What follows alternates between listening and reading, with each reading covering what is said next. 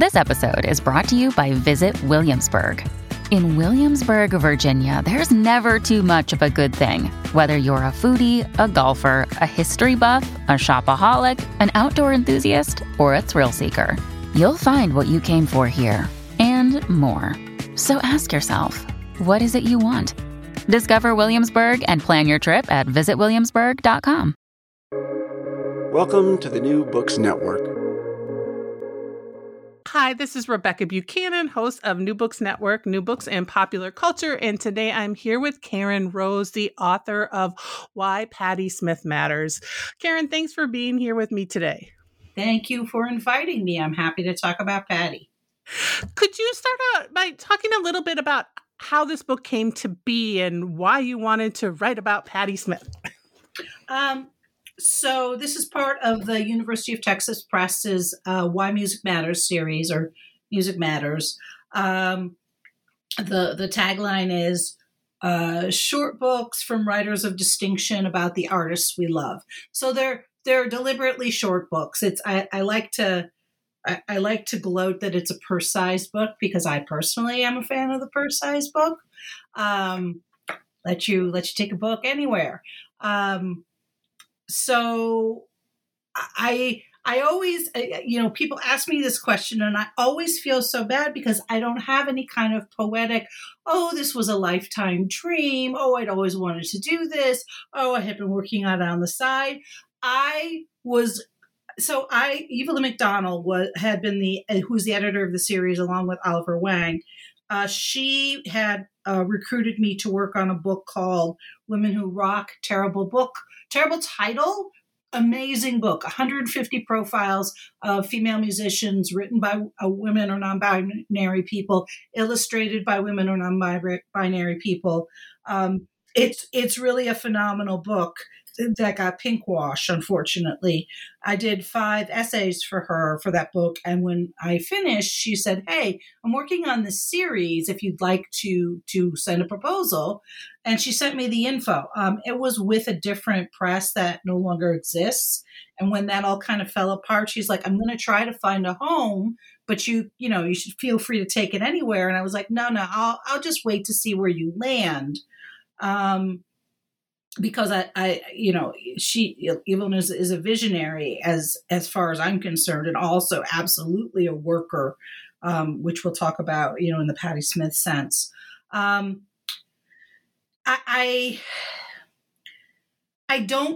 was in such a terrible personal space in my life at that moment that I honestly, I look at my proposal and I say, who wrote that? This is a piece of advice I will give to people, which is you don't know what you're writing at the time. So just write it. You can always fix it later, but you can't fix a blank page. So no matter how bad or how awful, just write, because somewhere there is a man who is typing really bad words and will have no qualms in submitting them or sending them out. So I would have never thought that I was going to write a book on Patti Smith. Other people I have known over the years have made jokes like, well, you should save that for your book. And I went, I'm not going to write a book about Patti Smith. Why would I do that? But I have followed her. I became a historian and an archivist because that is how I manifest my fandom. That's my love language of fandom is, okay, this is not being chronicled correctly. I'm going to step in and offer help. I'm going to do it myself. I'm going to write an article. I'm going to write a book. I obsessively save articles and digital articles. I just sort of, my process now is if I think I need to keep something or get something, I just do it because there's I've seen the methods to my madness. I'm lucky now that I left New York City for Detroit, and one of the reasons was space and time. So now I can just get whatever book I want and put it in a library, and I don't have to worry about I'm stashing books under my bed because I have run out of shelf space in a New York City apartment. So I hope I answered your question. That was a very long answer. I'm a very circuitous person. But I was trying to sort of touch on everything. Well, and one of the things you mentioned in the beginning is that you're the first woman who's written a book-length book on Patti Smith, right? Like, so there's that as well, the need for women to write about women. Well, and there's the need of women to write about women, and there's the need for women to write about popular music and popular culture. I can speak to it from the rock and roll side of things, but also I see it in people who I know who write about film or write about television, or write about fiction or anything, and that it really hit home for me when I read the Holly George Warren book on Janis Joplin. And this is an artist who, in my opinion, has been just maligned and crucified and smeared because you always find out that, they always have to mention she had terrible skin, she had frizzy hair, and she liked to have sex. And it was, but it was, I always felt like men were like, well, we're doing her a favor by actually like looking at her art. When she was a tremendous interpretive artist. And I read that book and I just felt robbed. And so I really felt angry, and that and also, and you probably know this, which is the literature and the interpretation has a habit of cascading, building on itself. So if one person does something, the next person, either consciously or subconsciously, will also propagate that. Some of it's laziness, like with Patti. There are other unauthorized books on her out there that perpetuated mistakes, and it's because that person didn't bother to do the research. They just read it. And they, there was like a simple one I can give you an example of. They said something like, and at the end of the year, Patti played her usual shows at CBGB's and then went home to Detroit. And I was like, she did? I don't think she did. And of course, I don't trust myself. So I'm going to go like pause and go back to the original sources and be like, no, she didn't. She did not. I mean, I was right, but now I have proof. But there are at least 4 or 5 books that have just, and it's a small thing. It's a small thing, but it does, it if you didn't check that, if you just continued with to move that forward. Anyway, sorry, that was a tangent that had nothing to do about being a woman. It just has to do with doing good research. But I want to read women on the Beatles. I want to read women on Led Zeppelin. I want to read women on just about anything musical, because we've had these dudes just sort of sitting there and doing it for years, and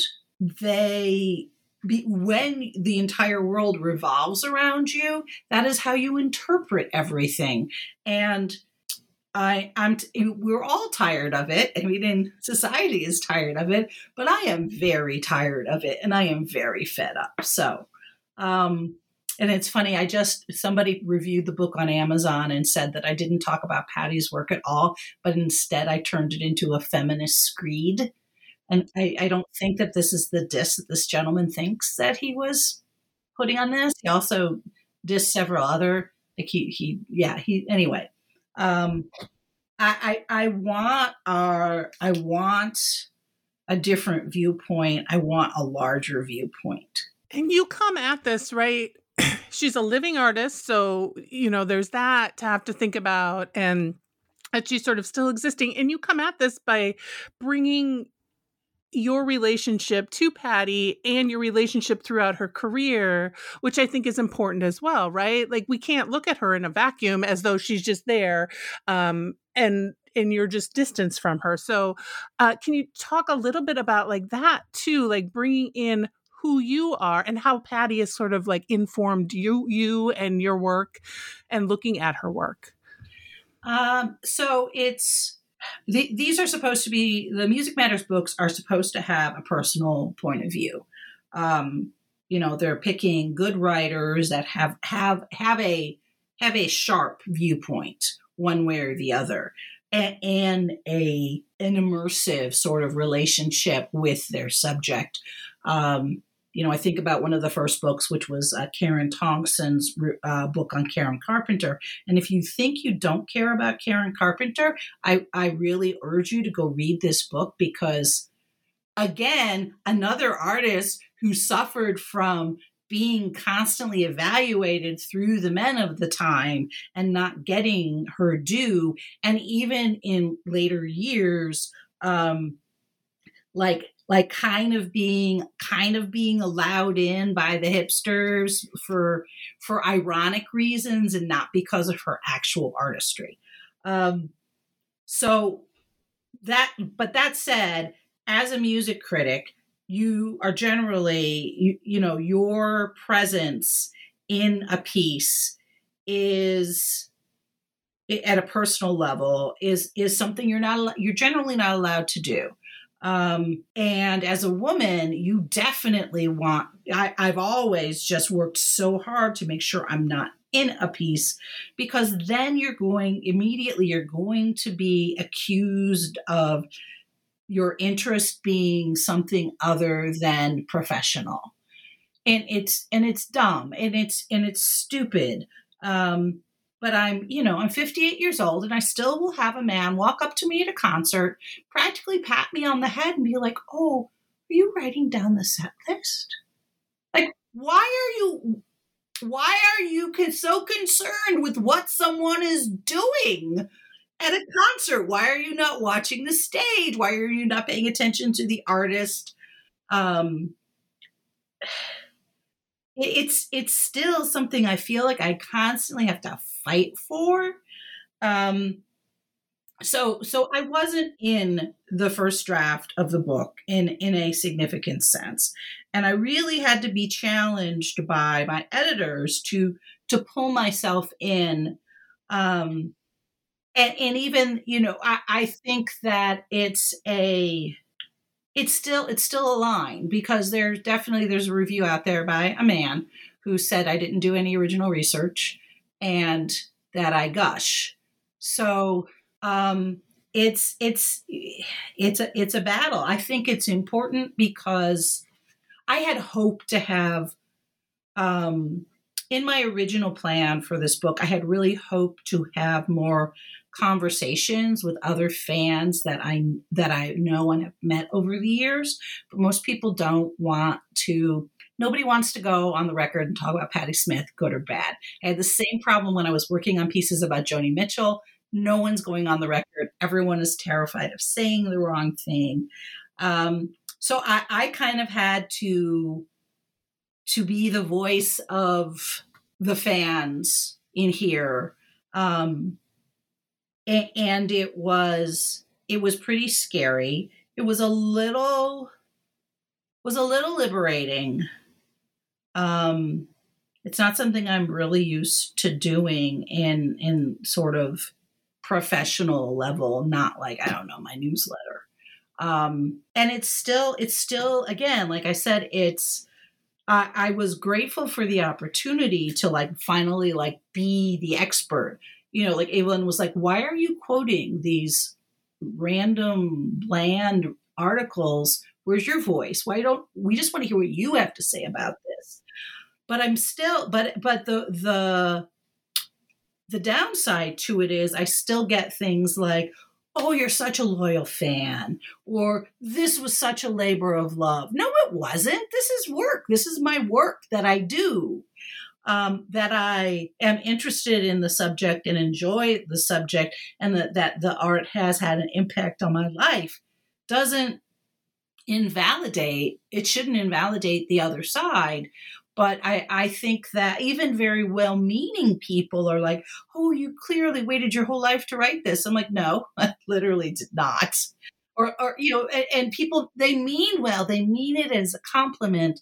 And I think that with some folks, especially people coming to it from the music side, they don't know how to look at 12 pages of endnotes and say, that is tremendous research. This person did an amazing job on the research. They just say, oh, this person is such a fan.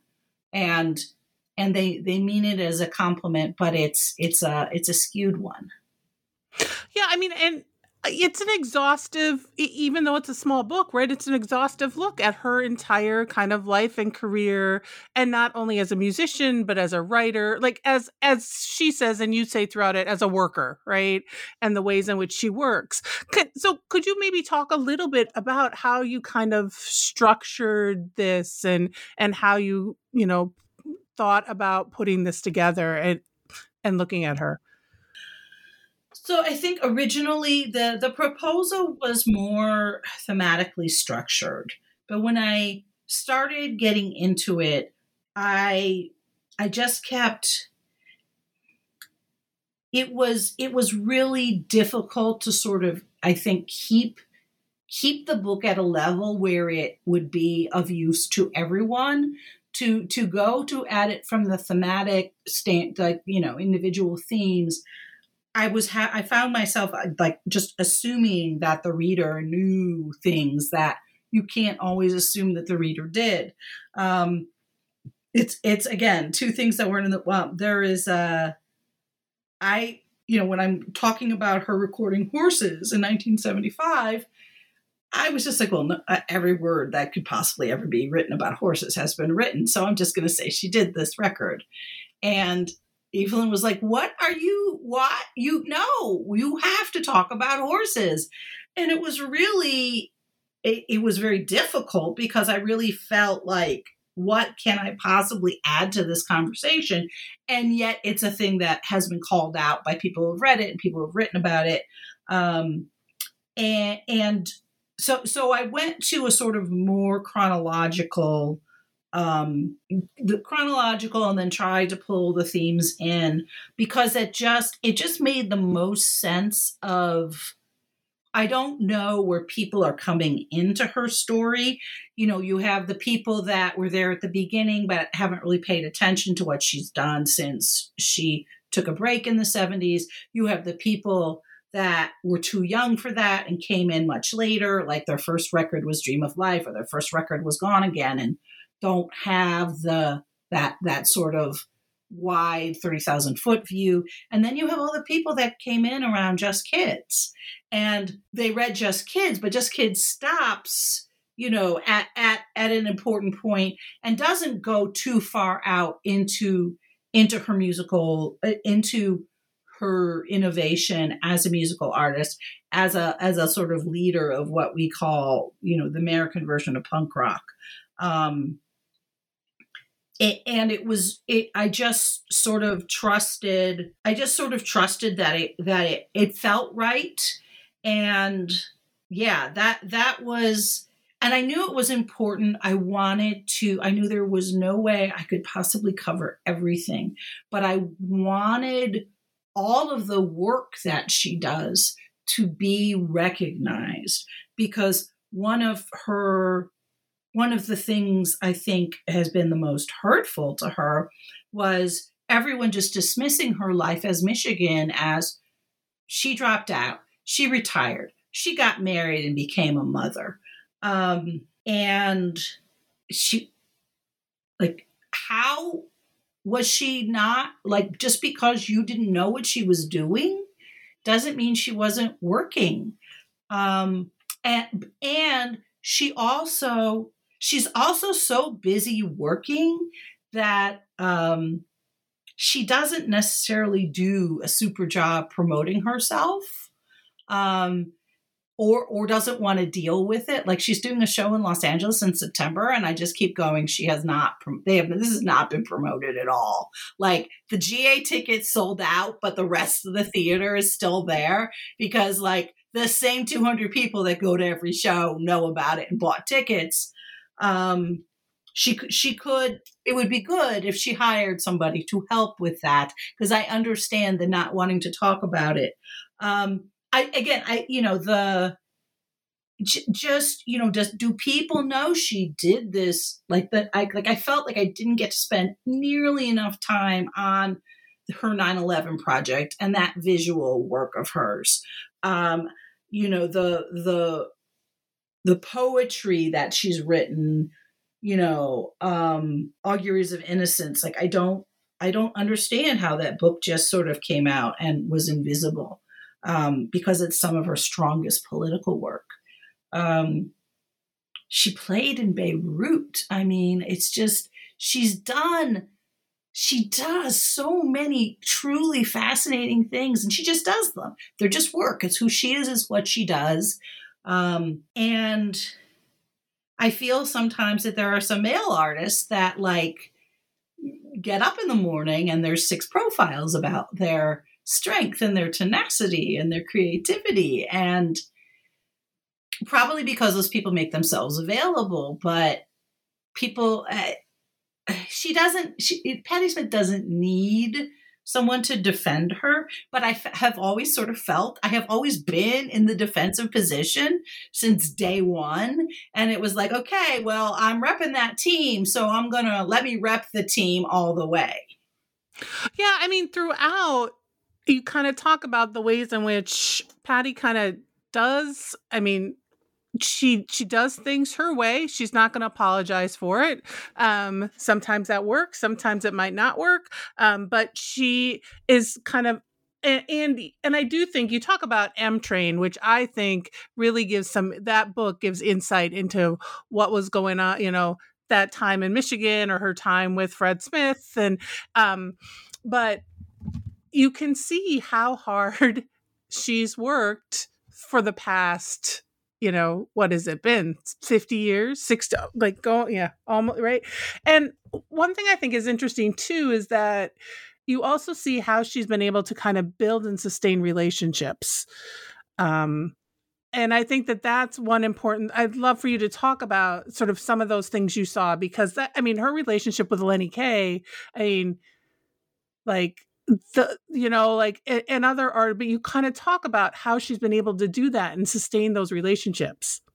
Yeah. I mean, I don't have that strength. She and Lenny have been friends and colleagues because they're work spouses. You know what I mean? Like they get each other there. That was what, if you read the art. So Lenny Kaye wrote an article about doo-wop that appeared in Jazz and Pop magazine, and Patti read it, and she resonated so strongly with how he talked about what was important and what was good and why he was drawn to it and the mistakes that people were making. And it caused her to like seek him out. And people, I think people misinterpret that a little bit, because that was just a thing we did. You would meet somebody at a concert and start talking about what you liked or what you've seen or what else you're listening to. You would exchange phone numbers. And then you had to pursue that friendship because you weren't going to like see them on Instagram. And that was how you met people. You had to do that. And she was, she said, something made her think, this person thinks the same way I do. And also just Lenny's this sort of bodhisattva, he's like this not benign, but this benevolent presence that absorbs everything and understands everything when it comes to sort of like music and rock and roll. I mean, there's a reason Nuggets, the garage rock compilation he put together, has been so influential throughout the decades. and that's another thing, which is Patty is a fan of rock and roll. Lenny is a fan of rock and roll. It is important to them. They believe that it can change the world. They believe that it is their calling. And they, they stayed in contact. And even when, Lenny was off was being a producer and, starting his sort of second life, he was the person that she trusted to come to Michigan and help her go through everything she had. She was like, I have to put out a record and I don't know how to even start. And he could come and he could listen to what Fred had worked on and the sort of rudimentary things that were lying around and the few chords that Patty had learned from her husband at that point. But it's that there's a Bruce Springsteen quote that I love, which is if you have a band, don't break up your band. Like I think it's kind of like, don't, how do you stay married? Just don't get divorced. There is definitely something magic. There's magic in that, like finding the people and then staying with the people and figuring out how to work with the people. And I think that, like at the Rock and Roll Hall of Fame, like when she's talking about her band, she talks about J.D. Dougherty and how he's been her only drummer, like my only drummer. And he's another one of those people who kind of puts his ego away in service of the art, in service of the cause. So there, and the fact that they were all, there was no question they came back. Even a newcomer, Tony Shanahan is hardly a newcomer, but it's kind of like he's a newcomer the way that I still think of Nils Lofgren as like Nils Lofgren, the solo artist. When people say Nils Lofgren, member of the E Street Band, I go, oh, right. Yeah. Obviously he is, but that's not how I think of Nils Lofgren. And the other friendships, I think about, I talk about this with Jim Carroll. They were involved and then they stayed friends for a very long time. They stayed friends until he died. Same with Lenny. Sam Shepard, she helped him edit his last book. His family helped, but she also came and played an important part. They did a poetry reading. They did this event at 92nd Street Music, 92nd Street Y in New York City. And it was really just two friends sitting around and talking about each other. But you could tell these people had been cared about each other. And she says this, she said this on Mark Maron's podcast recently, and it's in the book, that, just because the romantic thing didn't work out doesn't mean you should throw out the rest of the friendship. And like, I wish I could do that. I'm not that noble. I'm not. And it's because she's loyal and she's loyal. She's caring. She's a really good friend. She cares about the people that she's friends with. And I wouldn't, if if I needed to pick sides in a bar fight, I want her on my side any day, all day. Anyway, I hope that answered your question.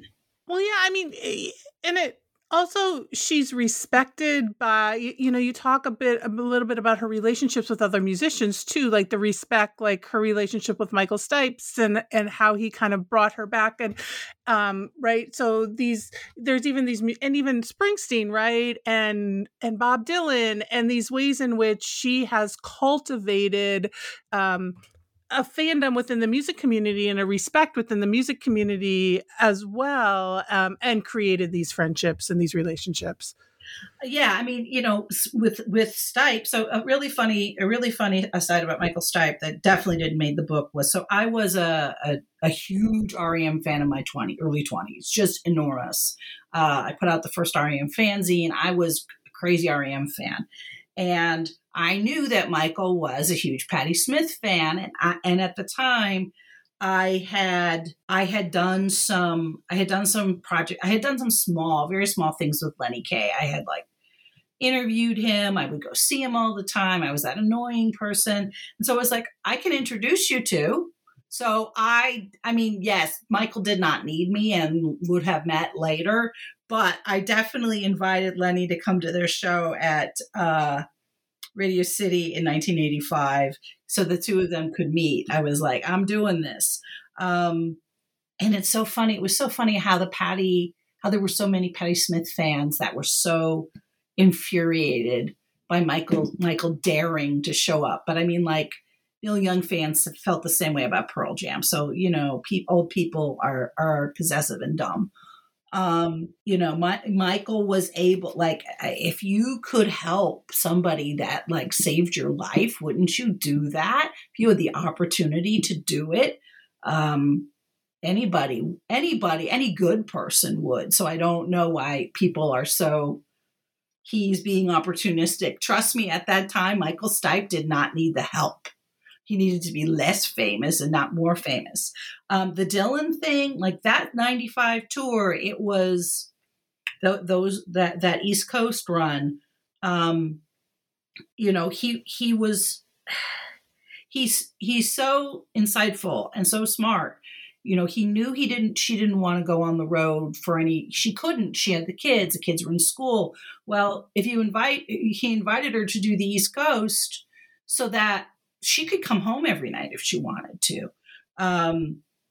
And also the difference between, like, she's not going to go out and just like open for anyone, but he knew that playing for his audience, he sensed that they would be welcoming and accepting, and it would be a good experience for her to sort of find her feet again.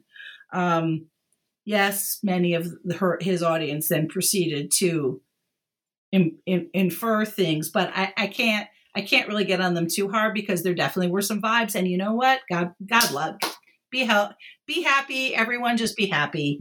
You know, I hope, you know, they really, but it was still just so annoying. Like, really, you had to go there. But just sort of him showcasing her, giving her the opportunity, the space as an equal, or at least someone to be reckoned with. And you know, the funny thing with Bruce is that the reason I really wanted to talk to him for this book, and it took me a year of talking with his people and asking and requesting and being lucky that Deadlands got moved. Because I can remember being a teenager and hearing, like, you know, the old hippie guys that hang out at the record store, like when Because the Night came out, they were all, oh, Bruce is so mad he had to give that song away. He didn't want to give the song away.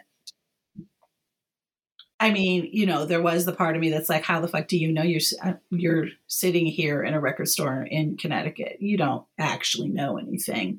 But even when this came out, and I wrote a sort of inside baseball kind of essay for Backstreet Magazine, which focuses on Bruce Springsteen and Jersey Shore music, for lack of a better term. And the editor was promoting it on Twitter, and immediately some guy pops up in the feed, you know, who's, you know, Bad Scooter 23 or whatever, is like, Bruce is just being a mensch. He's just being a nice guy. There's no way. Listen to the music. Listen to the words. That's absolutely Bruce. And it's like, Bruce Springsteen literally said the song would still be in my archives. Like, there wouldn't have been a song. There were no lyrics. He did not finish it. He knew he had a great hook, but he didn't have a song, and he wasn't going to go in that direction for this record. You know, Bruce, John Landau, Patti Smith, Jimmy Iovine, all of these people telling the story. It doesn't matter because the men know better. Yes, the men in the back. Yes, in the back seat. Okay, and I have to say that's one thing that I, as a woman and as a fan of music, really appreciated you calling out like all the ways in which we see, I liked how, I mean, at one point I'm paraphrasing, but it was like the Rock and Roll Hall of Fame matters only because it matters, right? Like, but these, like the fact that I never really realized that Patti Smith has never had a gold record, right? Like these kinds of things, and yet she signs a 7-album deal, right, in the mid 1970s, and was allowed to kind of like, that is to be able to say, hey, I'm taking a break. I'll get to it, and be allowed to take that break. Like, she's done some really, I mean, we know she's done some badass things, but these are things also in the music industry that many folks don't do or haven't done with career, with right. When Clive Davis said to her, yes, you have complete creative control, but if your armpit hair is on the cover of the record, we're not going to be able to get that in the end caps in the South. End caps are used to be those shelves at the end of an aisle. Maybe they're called that in other industries. And she just said, okay, I'm fine with that. And Clive Davis was like, okay. Like, she never, their relationship was also them, Arista telling her, this is the impact of what you're going to do. And her saying, okay, I understand that's what the impact is. And then she didn't go back to the record company and say, why didn't this happen? She just was like, okay, this is what I'm doing. Or even when she came back and she's like, no, we're not touring. Our kids are too young. I know people take their kids on the road. We are not taking our kids on the road. It's not a thing we want to do. Also she got so sick. She used to get bronchitis on the road in the 70s. And I can understand why she was not in a hurry to get back to that or to expose her children to that.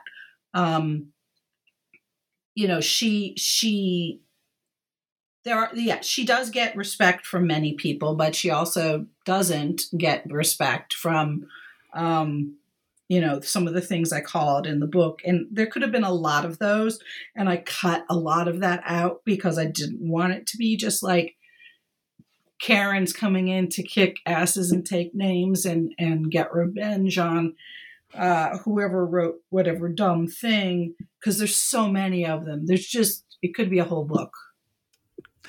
Well, and another thing, you're not without critique of Patti either, right? And so I think that's important to note too. Like, this is not a complete and utter love fest without, critiquing some of the song choices she still has and still makes, and also her, or in really analyzing and looking at her choice or not to even talk about being a woman or being a feminist and those kinds of things, but you kind of call out some of those things as well. Yeah, I mean, it's, again, that is also what I also see that as an important part of the work that I do, which is not just, making sure the facts are correct and that the history is correct, but also to question the artist, because that was, that was a good thing about growing up with reading the rock critique in the 70s, is that people would do that. I can remember reading my first concert, a concert review, like a concert I went to, which was an incredibly rare thing, and like realizing everything I didn't know and everything I didn't see and everything I didn't think about, and it taught me to start doing that, and to be the person following around, going, to holding those people accountable. Or if something doesn't work, or if I think that the artist is oversimplifying a situation.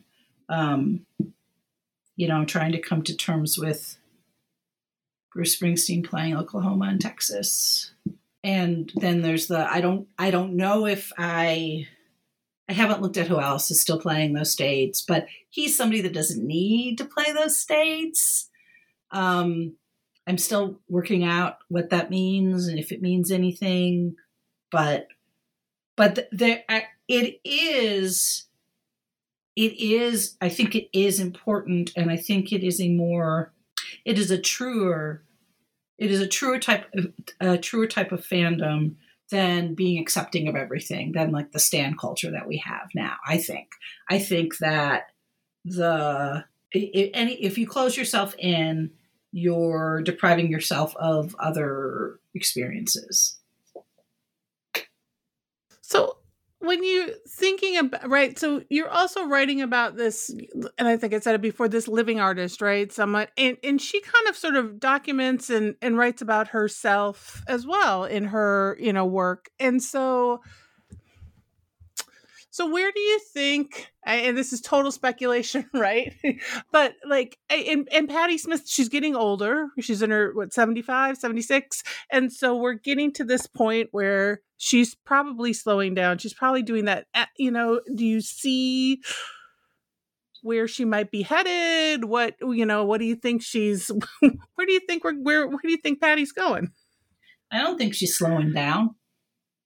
I think, the what's the phrase? They'll die with their boots on. She'll die with her boots on. She's not stopping. I mean, she's still touring. She did a full European summer. She has a book coming out in November. It's a compilation of her Polaroid photography and some words, as I'm led to understand. I wish she was putting out another record. I really wish she would do one more album, but I also get it. No, it's like when Joni Mitchell was like, y'all don't want me to go back to be, you guys you don't care what I'm interested in now. You only care about, what I did 20 years ago. Fine, I'll just stop doing records. It's a lot of time and it's a lot of effort, and they don't sell. I'd like to see her find a way to still do it. I'm sure there's plenty of people that would let her. But if she's still doing the things that she does. She, is constantly working on something or working with people, and she just doesn't talk about it. She just does it. And if you look at what she's done with Instagram and Substack, it's interesting that I just want to make sure I am correct on this before I say, well, she said she was going to keep doing this and then she didn't. She was like, oh, I'm going to keep this going while I'm on tour. And then she did not. And I get it. I was like, yeah. Yeah. She started like at the beginning. She was posting, and then she just, I get it. She couldn't keep up with it. It's hard. Being on the road is hard. It's hard. It's hard to do multiple things when you're on the road. I do not fault her. I do think it was interesting that she insisted she was going to keep going. That's typical Patti. But if you like, it's still very much, it's still very much who she is and how she operates and what she's, I don't want to be like, it's not what she's interested in, but she doesn't interact in the comments on her feeds, but she did make a point of saying that she reads everything. So I think that she draws inspiration, and she's using it to help to try to figure out what to do. But I don't think she's slowing down. I was terrified that I was going to hand this book in and she was going to announce another record, and I was going to be like, great, super. Like, but also like, okay, like I would have added, I don't know, Codicil or something and gotten on with my life. It was, I think that it was more rewarding to be working on something of someone who was still out. Again, it goes with the theme of she's a worker. She's just going to keep working. This is not, whether or not anyone's watching her work, she's still working. So if anything, she reinforced my thesis. But I don't see her as slowing down. I really don't see her as slowing down. I do see her taking, accepting the it's not so much a victory lap, but she will accept the flowers as they arrive. I'm thinking of, she played a show the weekend that the Bob Dylan Center opened in Tulsa. She was part of that weekend that I could not get to and was miserable. She did 2 shows at the Royal Albert Hall last fall that, she'd been waiting to get there. She was supposed to play the Ryman, and then it ended up getting canceled because people were sick. I am glad to see her accepting those moments and doing those things. But she's gonna work until she can't work anymore. And I think there's a difference between working because it's your purpose and working for, the sort of grind culture. She is not about grind culture.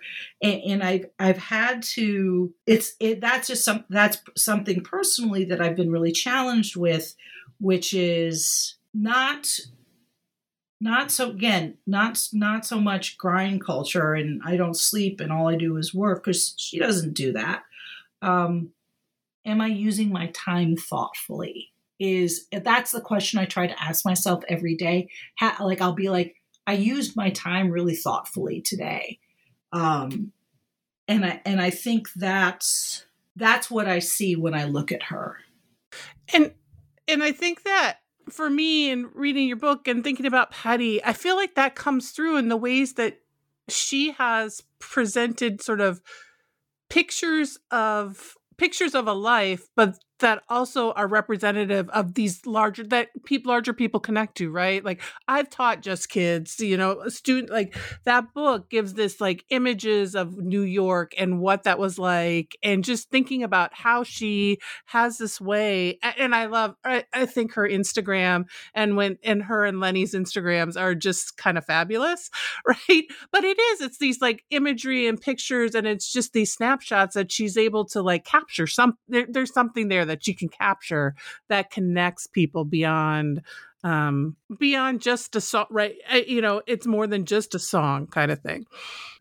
Well, I talk about this, which is what I see in her Instagram and her Substack is an extension of what she used to do at the very early shows, which was she would read a couple of poems and then she would, be at the front of the stage and be like, what's going on? What are you listening to? What shows have you been to? What's up? There's one show at CBGB's where she was like, how many of you were in the park? Remember what I said about, going home and drinking a cup of hot tea because it had poured. It was poured and everyone was drenched. She used to have that conversation with people. It's not so easy to do that these days. But she can do it through Instagram. And, I love watching her doing like Insta Live. And she's like, let's play What's on Patty's Desk. And here's this bell. And then her cat jumps up on her shoulder. And it's the sort of interaction that it lets her have the interaction with the people with her people, in a way that's safe for her and doesn't take up too much of her energy. She can't really do that. She can't come to the front of the stage anymore and talk to people. It doesn't really work anymore. But this is or when she had the fan club and her mom was answering all the mail that came to the post office. Like it's just the modern version of that. And I'm sure she didn't think about that at the time. She said that the reason she got on Instagram was just because so many people were impersonating her. And her kids were like, you really should do this. And she really just took to it. Yeah. And I think another thing that you talk about in the book, and there was a quote you had at the end that I loved about, she's not afraid to make mistakes, right? And you said something about her telling her kids, like, it's okay, just keep in just keep in let's keep in contact. And I think that comes through too. Like, she is just like, let's try this and let's see if it works. And that is this refreshing thing, and it's very punk rock if we go all the way back to that, but right. But that she is just like, I'm going to try it. And if it doesn't work, I'm good. And I love this story at the end you told about her performing Dylan's piece at the Nobel, right? And that the physicists came up to her afterwards and were like, this is our process. And so that idea, like, there's this connection she has with people because of those things that she does. Yeah, absolutely. Like, she will stop. She will. And it's interesting to observe, like, sometimes she fucks up and she stops and makes a joke. Sometimes she's self-deprecating, but other times I've watched her just start it again, like turn to the band, and they're so cued into her that they can just go back and do another measure and pull herself back into it.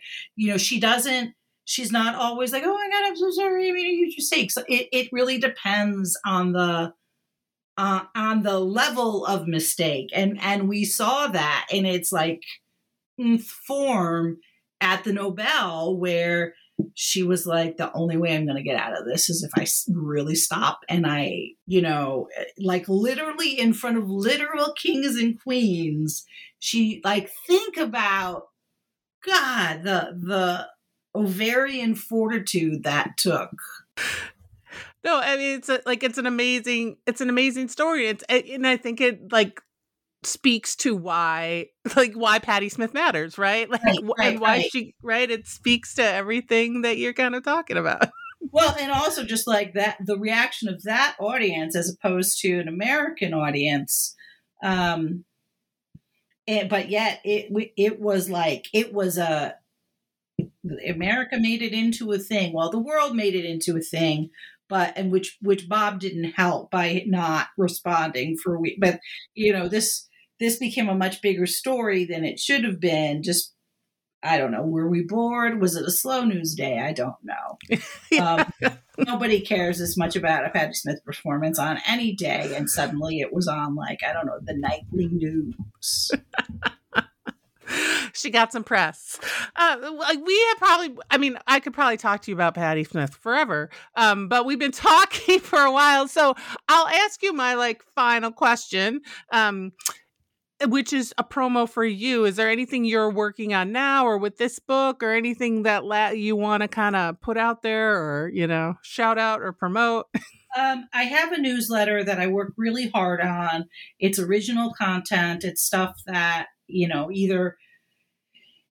there's nowhere I can pitch it to. I just got tired of having great ideas and nowhere to pitch them. So I never wrote them. So I'm doing that in my newsletter. It's a free newsletter. There are people that subscribe. There's a tip jar. I know we can't subscribe to every newsletter that we love. I can't do it. But the more people that are subscribed to it, it will help me with my next project, because I can say I have a platform. Here's my platform. I'm on, my Twitter is probably the most interesting thing. Please do not try to friend me on Facebook. I will not friend you back. I don't like Facebook. I am only there because I have to be, but I am not. I do the bare minimum. Please subscribe to my newsletter. That is the thing I would recommend. I have other books that you can pick up. And I am actively working on a proposal. I really wanted to get it done by the end of June. Now I'm hoping to get it. I'm hoping to get it done by the end of July, but last night I remember thinking, oh, July 27th, I have plenty of time. And I'm like, oh wait, no, that's in 2 weeks. If you read a book, review it somewhere. It really helps. Tell your friends, tell your local bookstore, tell your friends. Don't assume that people know. That goes for any writer whose work you like. No, there's my plug. Yeah, I actually just talked about your book this morning. I have a friend who grew up in Detroit, and I was like, "You need to get this book; you'll love it." So he was like, he said he'd read it, but he saw a blurb on it, and he was like, "I have that book in my queue." So I'm like, "Good." Excellent. Thank you. Yeah, so again, Karen Rose, author of Why Patti Smith Matters. Thanks so much for talking with me for New Books in Popular Culture. This was awesome. Thank you for asking me.